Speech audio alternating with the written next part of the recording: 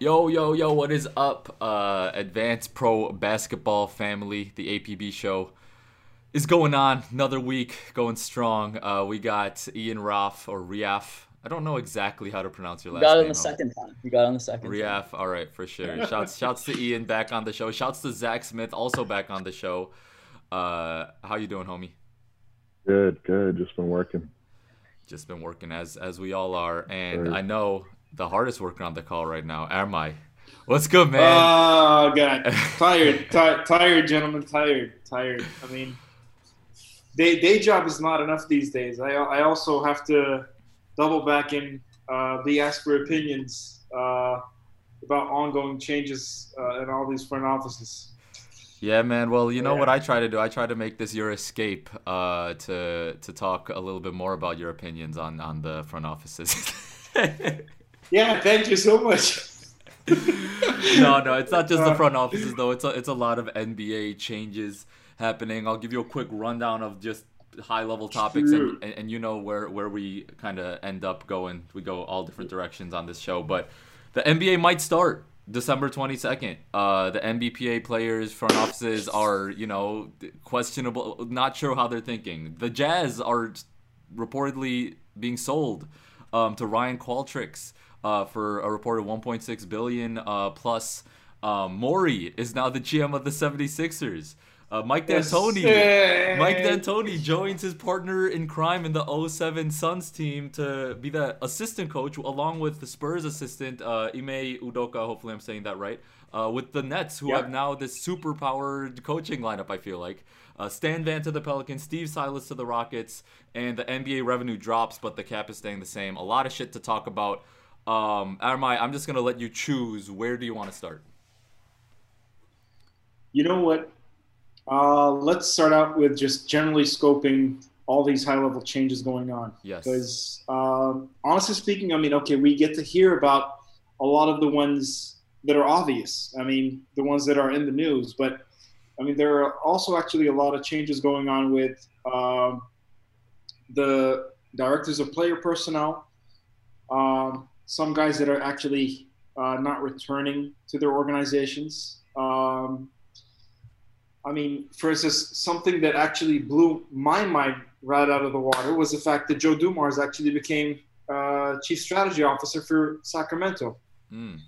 I mean, Interesting. that in itself is a pretty big buy-in by Vivek Randavi, and I mean, I'm curious how that's really going to affect this whole scope of Monty being there, and then the coaching staff, how it's really going to affect them. I mean, What does it's Joe a Dumars so like yeah. what does that actually entail in terms of like a personality or what he might be doing? Like why is that a bigger deal than it was under the radar for me, and it's interesting that you brought it Well, up. I mean, frankly speaking, I mean, everybody sees it from different aspects, but I mean, to me, the fact that now Joe Dumars is the guy directly reporting to Randavi, and Hmm. then basically carrying on all the basketball conversation and not the GM himself is a huge change. I mean, the chain of action and reaction usually in Sacramento had Oh. been till now that the GM definitely directly reported to the ownership. Now that changes. Oh, he So entered above the GM in terms of yeah, decision yeah, making. Oh shit. yeah, Okay, that's very yeah, interesting. yeah. I mean, it's actually um, a pretty solid move on Dumar's end, I'd say, and it'll be curious to see how this actually rolls out across the season, and even right now during the draft, I'd say. I mean, um, I'm wondering if Dumars is actually going to be a part of the war room for the Hmm. Kings. Um, I mean, they have a very solid relationship between him and Monty, definitely, and that's why he's definitely there. That's the obvious result of things. But yeah, I mean, uh, it's a very, I'd say, good move on Dumar's end. 100% good. Great move on No, Dumar's no, end. no doubt about that. And I mean, like, I'll move along, and even uh, Rafael Stone. I mean, him. stepping up to be the GM of the Rockets. Mhm. And again, guys like Morey moving away and guys like Monty actually moving away to take up the Knicks job, the Kings job. I mean, it's really solid that Houston definitely wants to continue on to try to build up some momentum still. But like, I think I forget his name a lot. There was that assistant GM. I think it's either Eli something. I mean, I knew of him in the past. He used to be the right-hand man to Rafael Stone. I mean, I wonder what's really going to happen to him. I mean, is he going to step up and still be a part of the organization, or is he kind of moving away to try to do something else? Curious to see how that rolls out. And obviously, my amazing Knicks, they've really blocked off everything. I mean, Leon Rose now, president of basketball ops. Bill Wesley's there. Frank Zanin is already there as well. Walt Perrin, he's also there.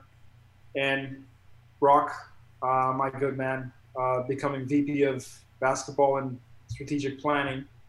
I mean, they've got a really full bulked up front office in New York, yet everybody's curious to see really how things are going to move on with the draft war room and how things will really pan out.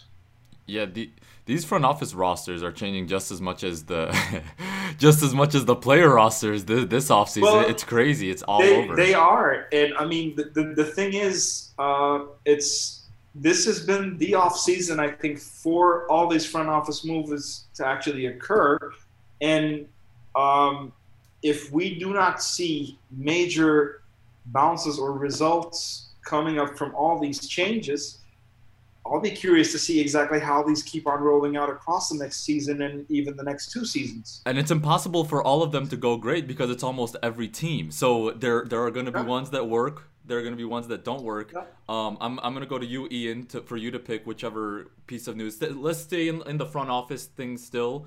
Yeah. But pick what news do you want to talk about? Which excites you the most? Well, I mean, I think like the elephant in the room always is the Philadelphia 76ers. Yeah. Like, you know, in terms of just like defunct, like that organization is just such an interesting case study. And, you know, I'm really curious to see what happens in the off season with them.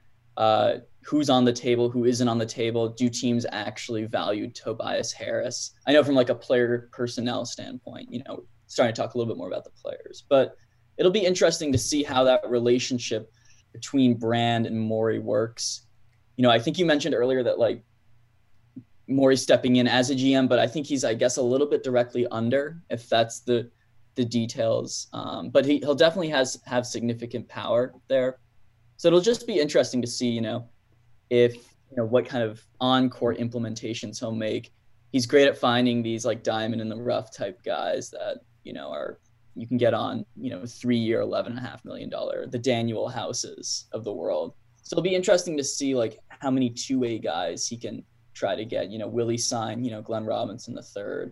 The small kind of margin moves will also be interesting, at least from a player personnel standpoint. And I think Morey's a little bit misunderstood in terms of like the analytics portion. I think it's definitely like a major thing, but Morey's thing is I need as many stars. I need as many stars that I can get on the roster as possible. Whether or not the Westbrook deal was fully his decision or not, he still wanted Chris Paul. He still wanted, you know, Dwight Howard. He still wanted, you know, whoever can be that star next to Harden. And I think like the Embiid and Simmons break them up is an easy take to make, but I don't know if that's necessarily a Morey thing to do if you have 2 big stars like that to get rid of one of them. You know, Zach. Oh, sorry. I'm just getting one more thing to throw in there is he has draft picks now, but take it away. Yeah, I mean Zach's just been chilling, hasn't gotten a word in, so I just need your opinions on either this or you could transition us if you don't want to stay on this topic. I was about to say with Morey, it's gonna be really interesting to see just how he butts heads with Brand, considering Brand is talking about how he wants more basketball guys in the front office and not analytics guys, which is really weird considering most Did of he the say lineups that they before ran. or after hiring It Maury? was before. It was like right after the season ended. He said that, like right after they fired Brett Brown. It was really interesting just to see that, just because a lot of what they do doesn't really fit into what generally falls under analytics. Like they don't shoot a lot of threes. They don't shoot well for three.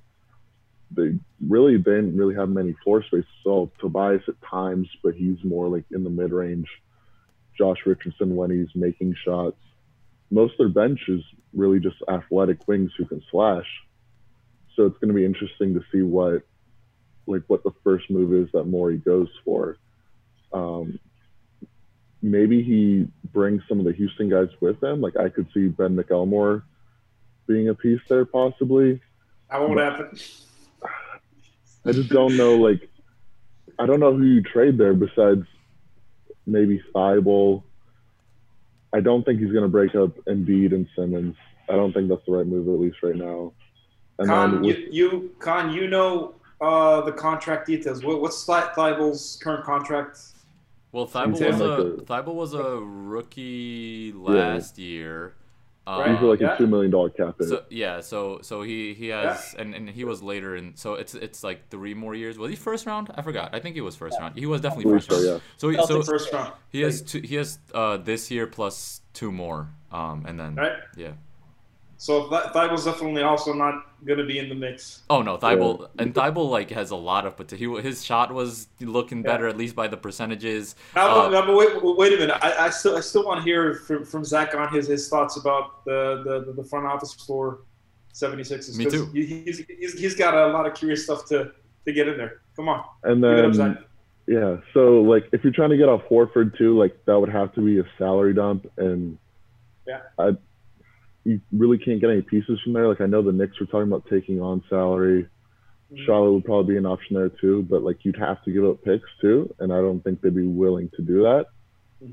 So, I think Horford's a lot of questions there. Horford's interesting because he has a very large contract, but I think you can definitely do something like take back a worse, maybe a similar level contract, but for less years. And since Horford's actually productive, then you bring back a player that you need to take on for 1 year that can still kind of help, but that it's not going to be like high level help. But you're getting off the rest of the contract, so you don't need to give up too many assets.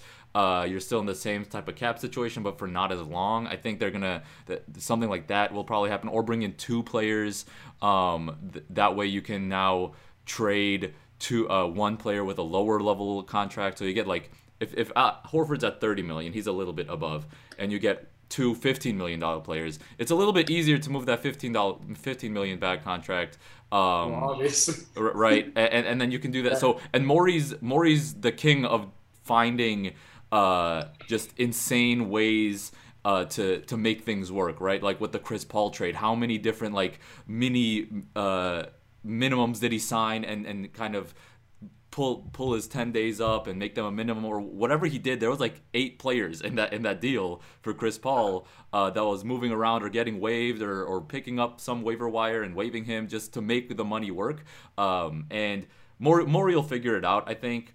As long as I just don't know how much actual final say Morey is going to have versus Brand. And I think that it's interesting. I thought that Morey did have that power. I misread what happened there. But I feel like Morey probably, a part of the reason why he stepped down / fired or whatever that actually was because I don't know if he was fully on board with the Westbrook deal, and he was like, hey, if it works, it works. Dope. If it doesn't work, like, I'm out. Like, I feel like that's probably something going on in his mind. I don't want to put words into Morey's mouth. I'm actually curious about Armai, any thoughts you have on this Morey to Sixers stuff and whatever you can actually say.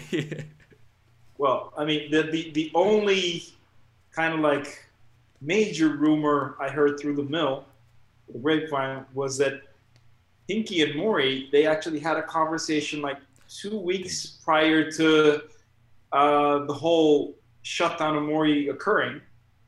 And that actually led to the whole circumstance of the Rockets front office deteriorating. I mean, I'll say deteriorating for the fact that, I mean, they currently don't have the circumstance to be able to move forward with any big front office names any longer. Now, with that said, actually, Brand is a very smart guy. I mean, I've admired how he's actually kept intact his assistant GM and basketball ops guys around him. I mean, both Ned Cohen and Alex Rucker, they're crazy good people to have on your side, especially during these rough times. They know a crazy good amount of people globally speaking.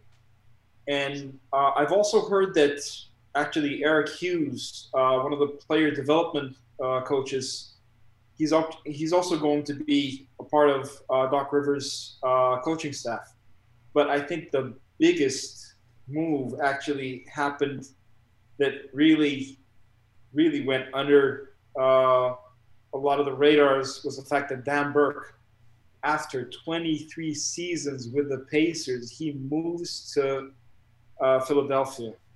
23 seasons. What was his role with the Pacers?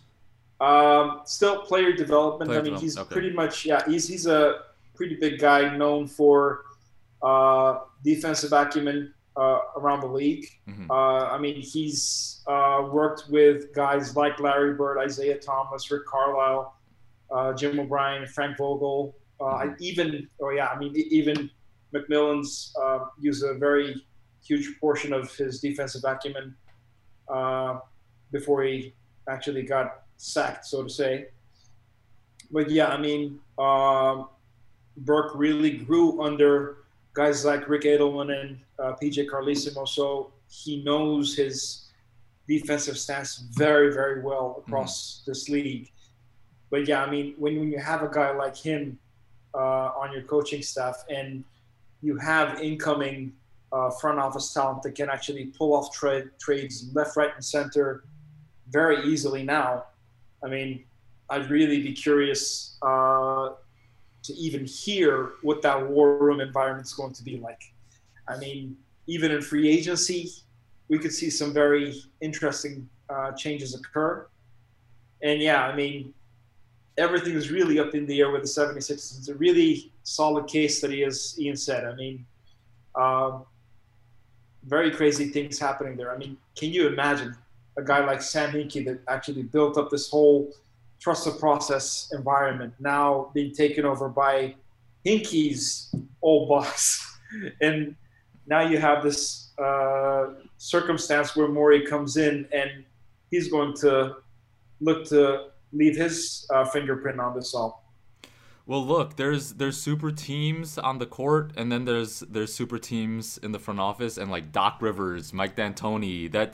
Those are big names, and Burke, you just mentioned, like these are big names, and another kind of superstar or super team type coaching staff.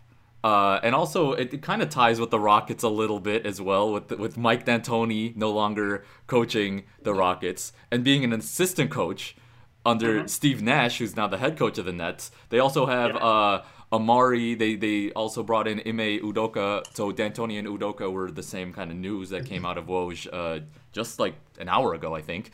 Very, very, very recent. I mean, that's crazy that Nash and D'Antoni are back together on the same coaching staff with KD, Kyrie, and that whole thing. I'm curious what y'all think about that. Let's go to Zach this time.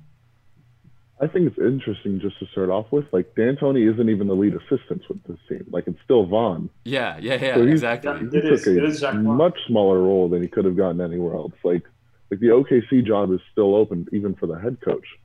So it's like he probably had some better offers and looks somewhere, but I think he just wanted to be with Nash and try to win something. Maybe he wanted to chill out a little bit too. Like, I mean, not that he's gonna chill out, but like head coach is a different level, right? And even head assistant is a different level. And if he's just happy living life on this like contender team, helping with the offensive strategy, and he's a little bit less stressed than he was with the Rockets after all those years, like I'm sure it's a toll.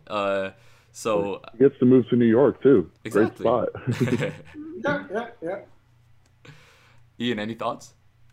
Yeah, I mean, sort of like what Zach said as well, but it's a lot of personalities on the bench. But I think it'll be interesting to see how, Steve Nash, obviously first-time coach, he was a consultant with the Warriors, whatever that meant, whether I was just working out KD or, being around the team. But regardless of that, I feel like Ime Udoka has been talked about as like a head coach for a while. He was obviously a champ with the Spurs back in the early 2000s, but they're kind of like bolstering, with the exception of Amari, they have some, I don't want to say like a sort of just like a backing of like some actual head coaches, not actual head coaches, but head coaches that have experience, sort of to provide, I don't know, some experience on that coaching staff. So it'll be really interesting.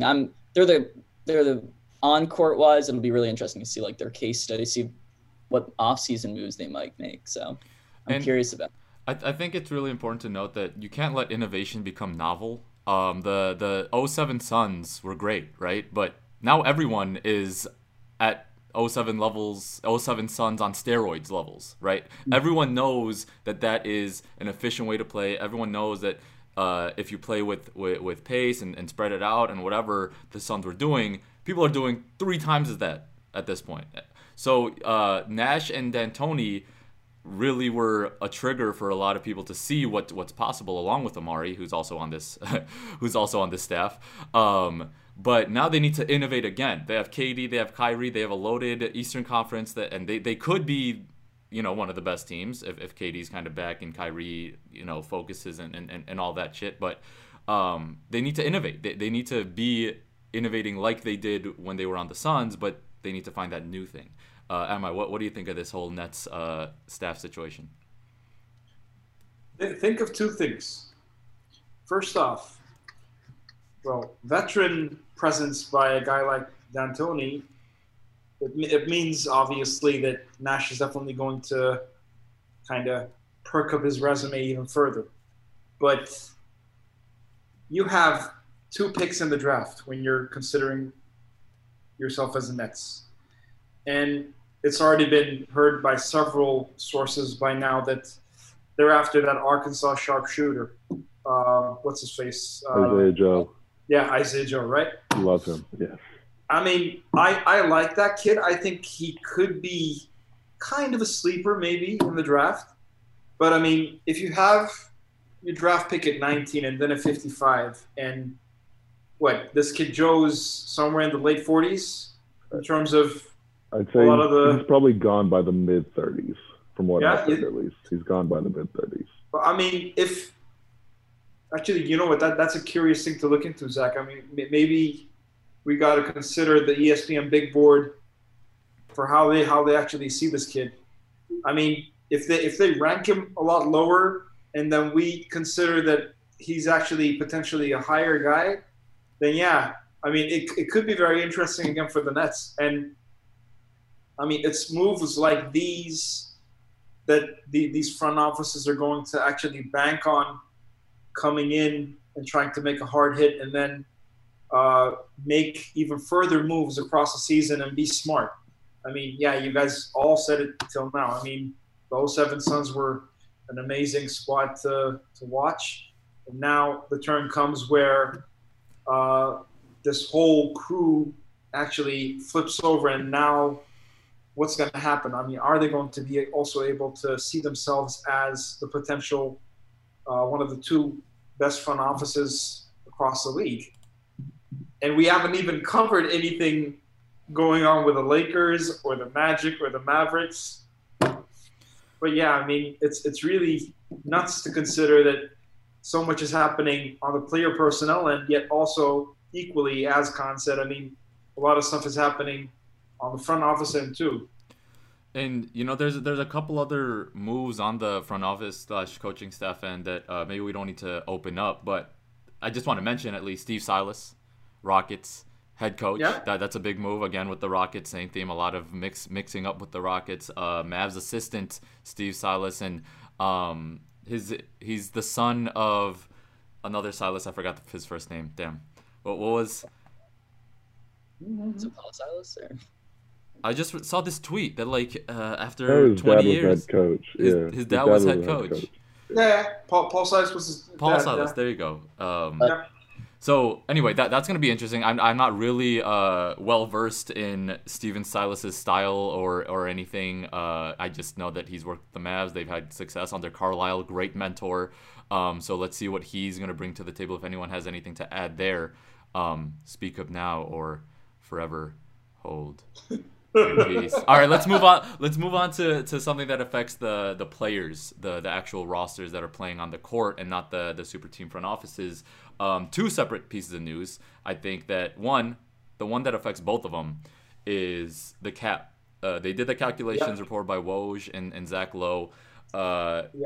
Revenue drops 10% to 8.3 billion, which normally in that sort of situation would affect the cap.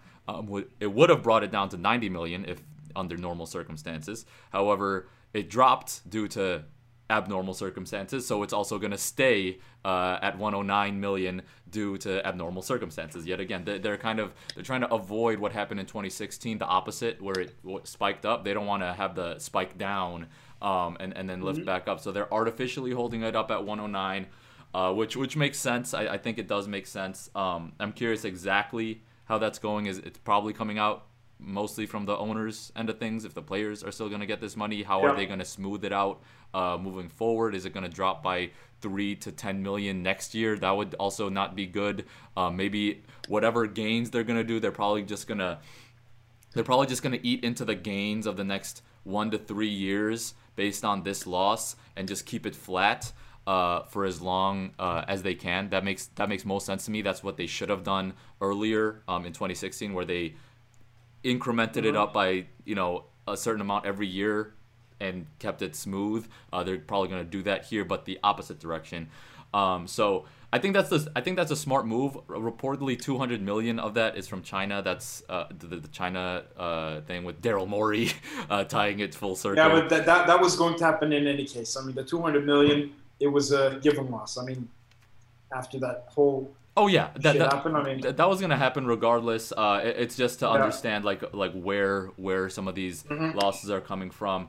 200 million, that's almost 20 to 30% of the whole drop. If you're looking at it that way. So that is significant. But shit happens. The salary cap's remaining stable though, and that's gonna keep at least the team construction and team building less affected than it was before. And I'm curious, does anyone have thoughts on the cap smoothing, on the finances of all this? What happened to the CBA opt-out deadline? So is that moving, or does it still say the same date? So the CBA opt-out stuff has been a constant conversation with since March 11th when the league shut down. Yeah. After 60 days of inactivity, you can just burn the contract basically. In the CBA, they could have just done that and then had to renegotiate. They kept on pushing back that like burned the contract type of conversation and mutually agreed to keep the current CBA moving forward. But the opt-out isn't for 2022, 2023. Like the actual CBA's contract ended 6 to 7 years from 2017 when it took place. So yeah, it's staying. They're just constantly negotiating shifting it again. Yeah, they're shifting everything a little bit ad hoc, just like our next topic, which is the 72 games, or 70 to 72 games, the league starting on December 22nd, apparently. The players aren't too happy about it. The front offices aren't too happy about it. The owners, I'm sure, are the reason why this is happening. It's not 100% settled yet, but it's reported that is what the owners and the NBA wants. It's highly likely that will be the case. I mean, it's ownership, NBA front office, the marketing scheme, the whole fact that, Impact, that they're going to have to televise every single game naturally again. And, they're trying to get maximum output out of this entire thing. And, if you risk at having a full-length season played out, then predominantly marketing value is going to drop, as they far as said. But I mean, I honestly can't just imagine why that would happen. I mean, if you have more NBA games, obviously people are actually going to watch more. I mean, there is actually no risk to that. But yeah, I mean, the player group, they definitely don't like the fact that they're going to have to play less games. Less games means less money, obviously, to that end. I mean, the practical logic of it is just not a solid outcome. But yeah, I mean, the grander scheme of things, hopefully if they figure out a way to deal better with the outbreak, I think that's also going to be a part of how they perceivably will be going through the season. Yeah. Ian, any thoughts on this? Yeah, I mean, it's interesting. You're probably more well versed in this than myself, but like the idea of like the 60-40 split where you get, 60% of your revenue from TV, 40% from, I think from, the stadium. I'm not sure if I heard that somewhere, reiterating that, but and then in some cases, I know with the Warriors, it's like the other way around, right? So they make 80% of their money from, stadium, which is kind of crazy to think about. At least I think that was the case last year.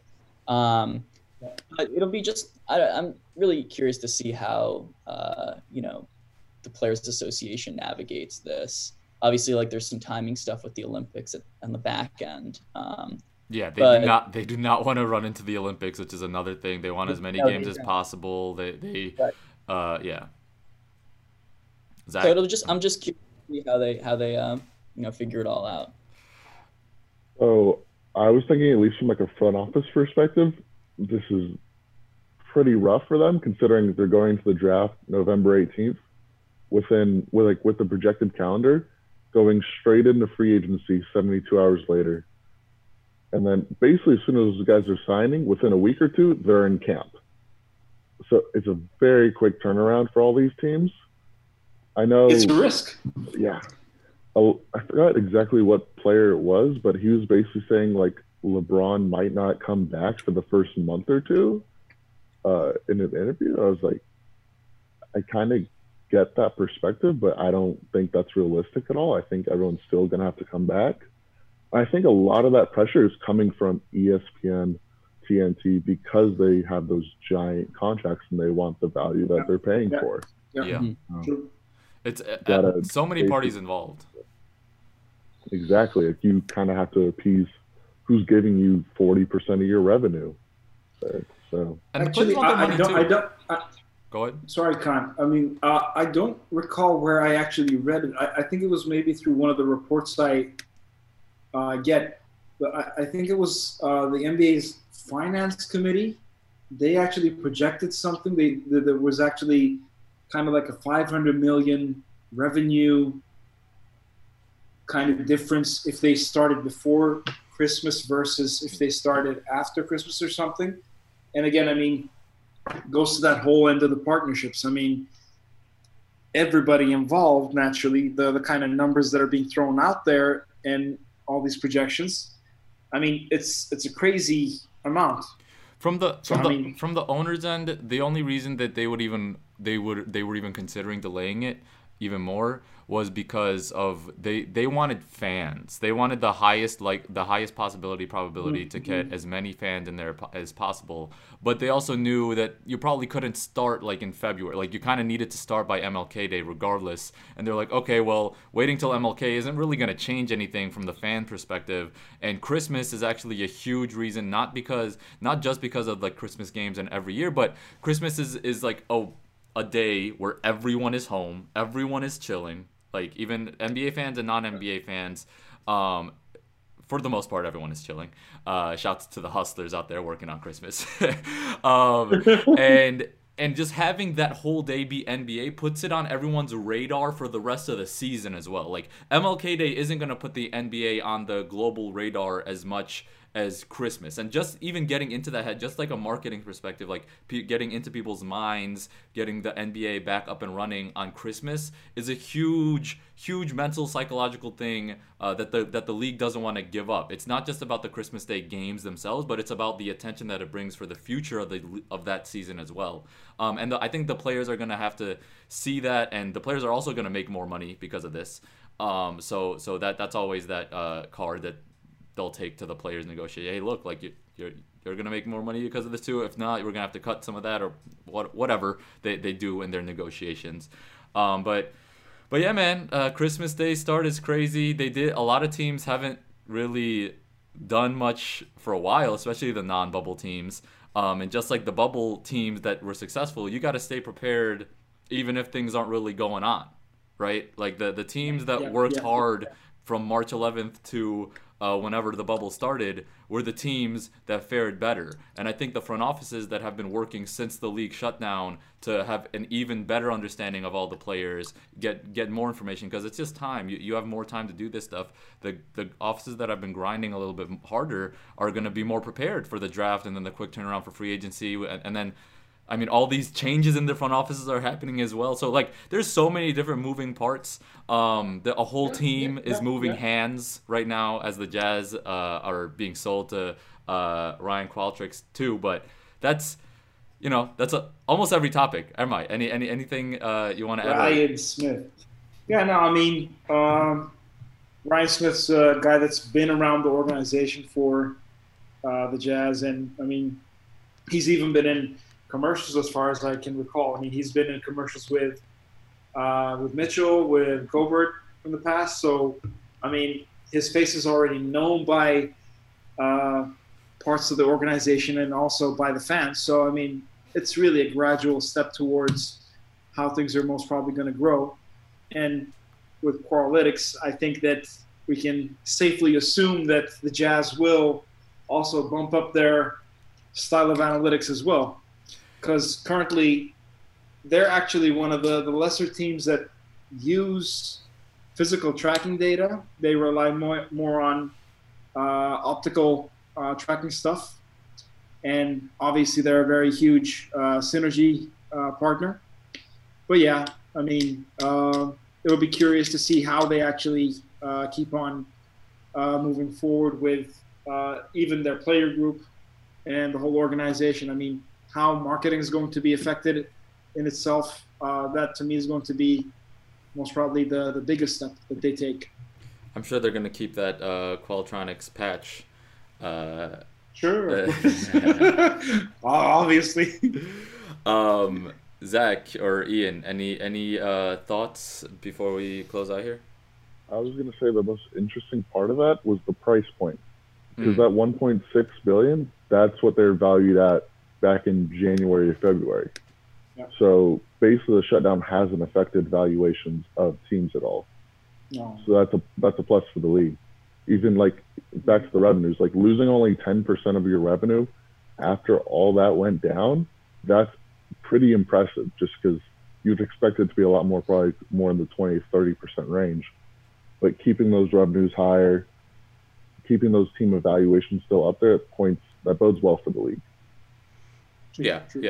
And again, the COVID situation was even less of a factor than the 10%, because the China stuff happened as well, which was a major thing. Ian, anything you want to say? Well, I mean, just kind of like a last and parting question. It's going to be interesting. Obviously, we talk about like technology guys coming into the NBA space, even like Steve Ballmer, like that type of money entering into it. It'll just be interesting to see like their willingness to spend, especially just like new ownership's willingness to spend. In general, I know the Timberwolves, that's kind of also something that, are they willing to pay certain taxes? Just an interesting study, just an interesting question to ask, like what that pattern usually is, Also, how involved is the owner going to be? The owner actually has the final say in any decision that's made, and some owners, like to meddle around more than others. So we're gonna hit me on it. Thank you so much. Yeah. We're gonna see what that kind of relationship develops in Utah as well. It's always interesting to see new ownership kind of put their stamp on how they're gonna run a new team. So I'll be looking for those news pieces coming in. Guys, how do you like the new jerseys? I've only seen the Pelicans ones that people were not really feeling, but I need to do more jersey research before I can give my opinion. No thing, you not check them out. I mean, I also just saw the Portland one. That one's crazy. Crazy. I mean, some of them are obviously going to be good, but I mean, I suspect that the fact that, I mean, the guys at Nike predominantly know what they're doing. Hopefully they come up with better designs. I mean, this thing has to. The Oregon one? That's yeah. fine. Oh, the Valley one? I kind of like the Portland ones. The Valley one, I think they could have just done something crazy with that colorway, and they just didn't go for it. They could have done a Utah Jazz type of gradient. They cut it off a little early. Like if the yellow was on the bottom and it rose up to that dark purple all the way, kind of like the Jazz do from red to dark brown. Exactly. That could have looked really cool. But I like the Valley. I like the Valley. It's not bad. Just think of one thing, guys. All these jerseys, they have to be sold globally. It's not just stateside any longer. It's all globally that they have to be sold. So, I mean, when you have a global marketing scheme coming out from Nike like this, and your biggest partner, the NBA, and all of its franchises are going to be involved, make better jerseys, please.